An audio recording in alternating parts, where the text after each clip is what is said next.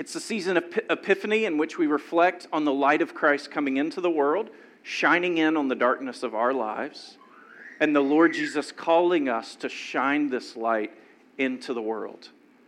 So as a church, part of our mission, abiding in Christ as His disciples, invited to rest, compelled to love.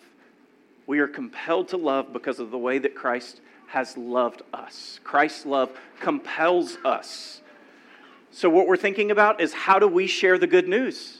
How do we shine the light of Christ in our life? Here's the thing that I want to highlight for you out of our passages this morning.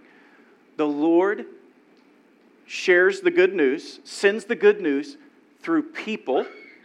Through people. He wants to use you. He wants to use me.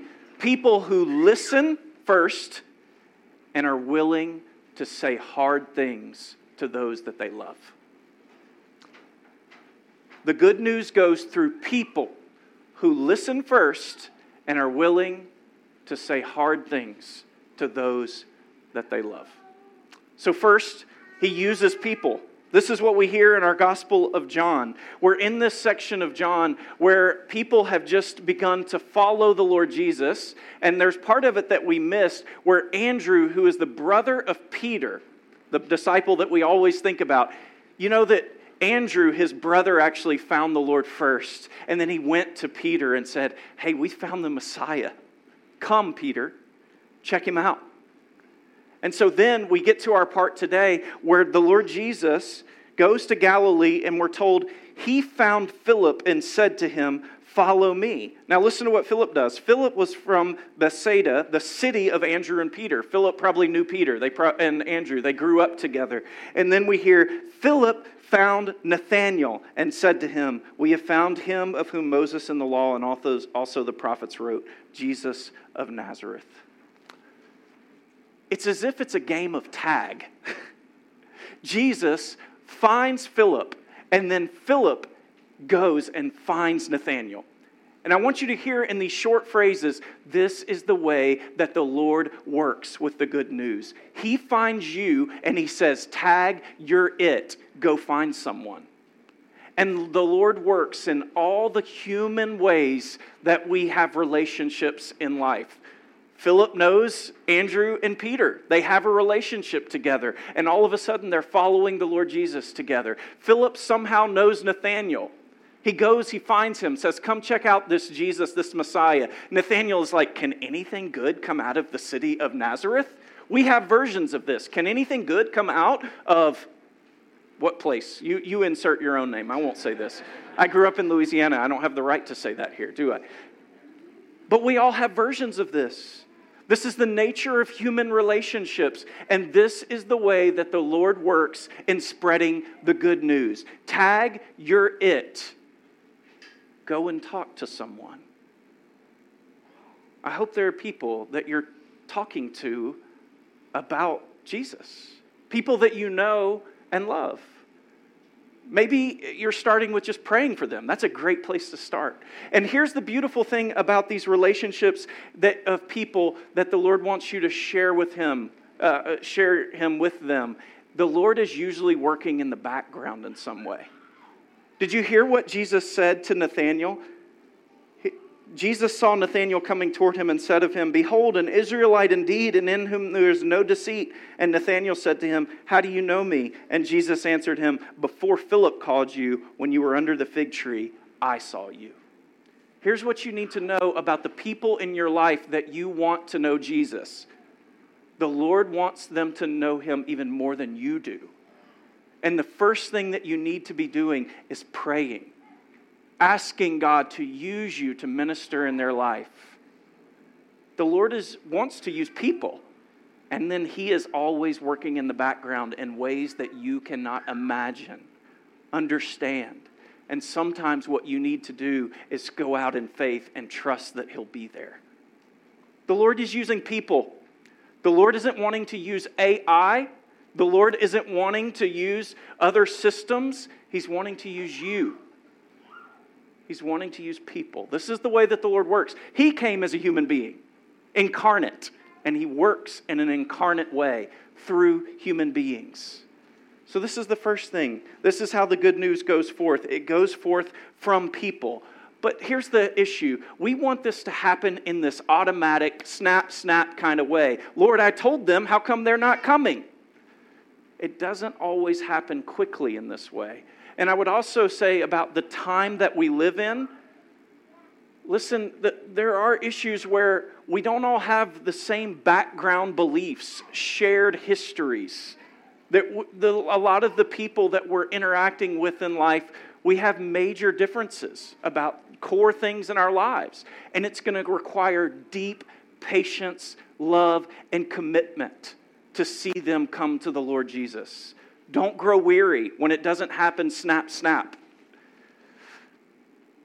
There's a part of this from our 1 Samuel passage, though, that I think is helpful to us. What we hear about Samuel is that he doesn't yet know the Lord, but Eli was a person who grew up hearing the Lord, but in some ways, as he got older, he stopped listening in the same way. There's this great warning here that I'd love to talk about more, that we don't have time to this morning, but there's a challenge to you and for all of us as we grow older in life, not to lose the fervency of listening to the Lord and obeying Him, surrendering to Him. So Eli has stopped listening like he used to, but he at least knows what's happening for Samuel. He at least can recognize that in some way this is the work of the Lord that the Lord's trying to do in Samuel's life. So he tells Samuel what he needs to do to hear God. He says, lie down, and when you hear His voice, say, speak. Your servant is listening. The most important word in this chapter, this whole section, is listen. Samuel's name is a play on the Shema of Israel from Deuteronomy. Hear, O Israel, the Lord your God, the Lord is one. Samuel's name means listen. He's to become a child who listens to God. An adult who listens to God.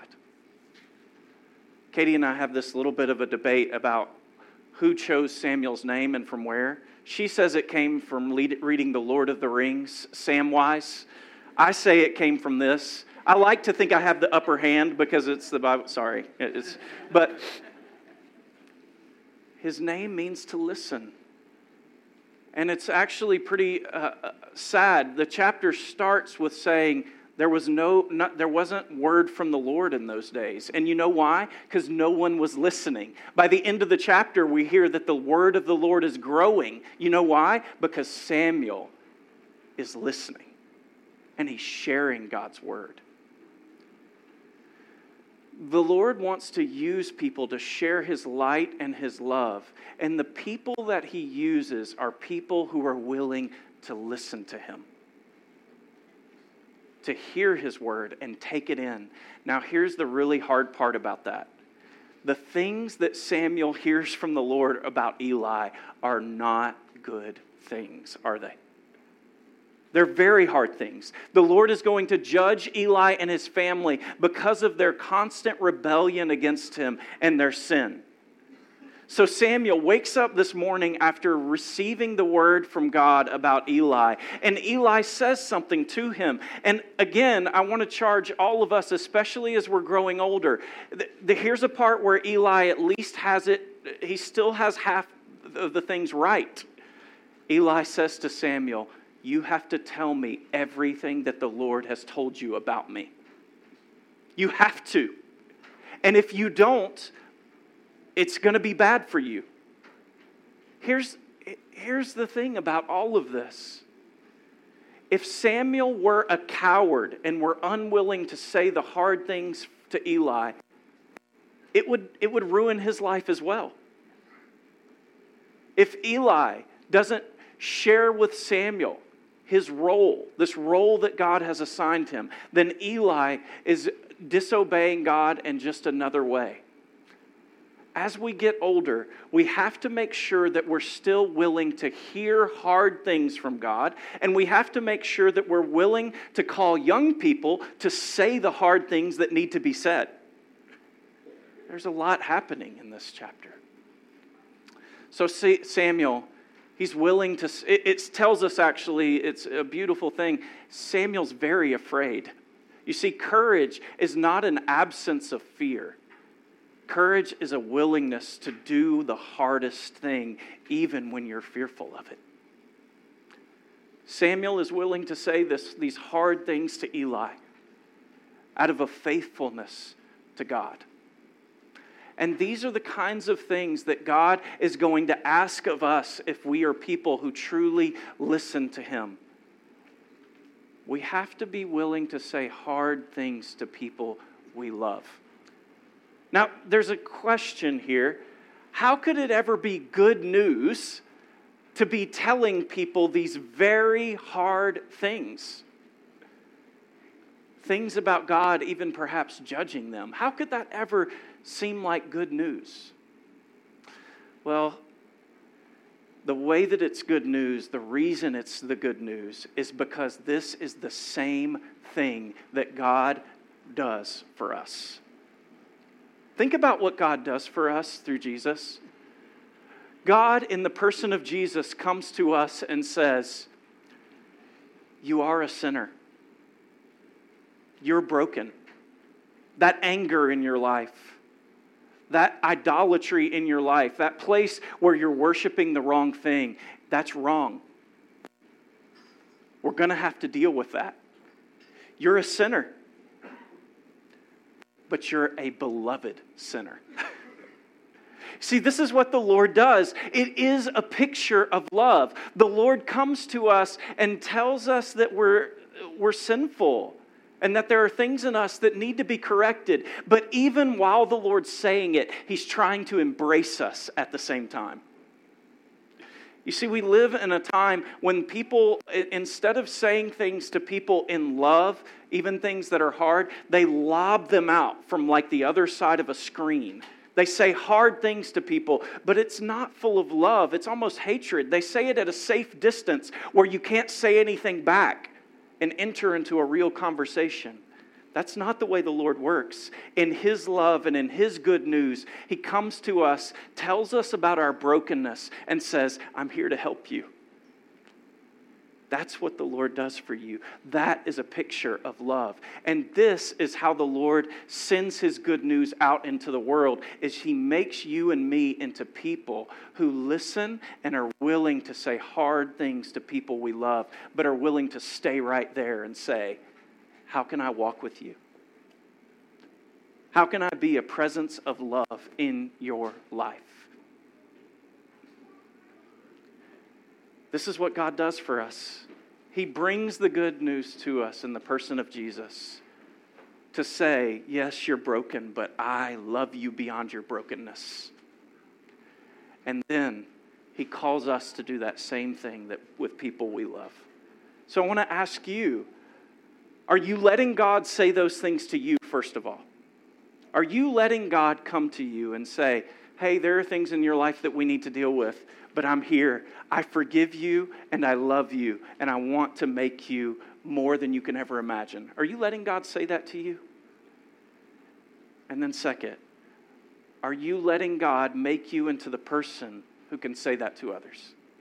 Are you becoming the good news to people in your life? Are there people that you think of? I love them. I want them to know the Lord Jesus and His love for them. Who are those people in your life? Are you praying? Are you reaching out to them? It can take lots of patience, but the Lord is the most patient of all. Are you being patient with Him? He's called us. He's shined His light into our lives. And He's called us to be the good news to others. In the name of the Father, Son, and Holy Spirit. Amen.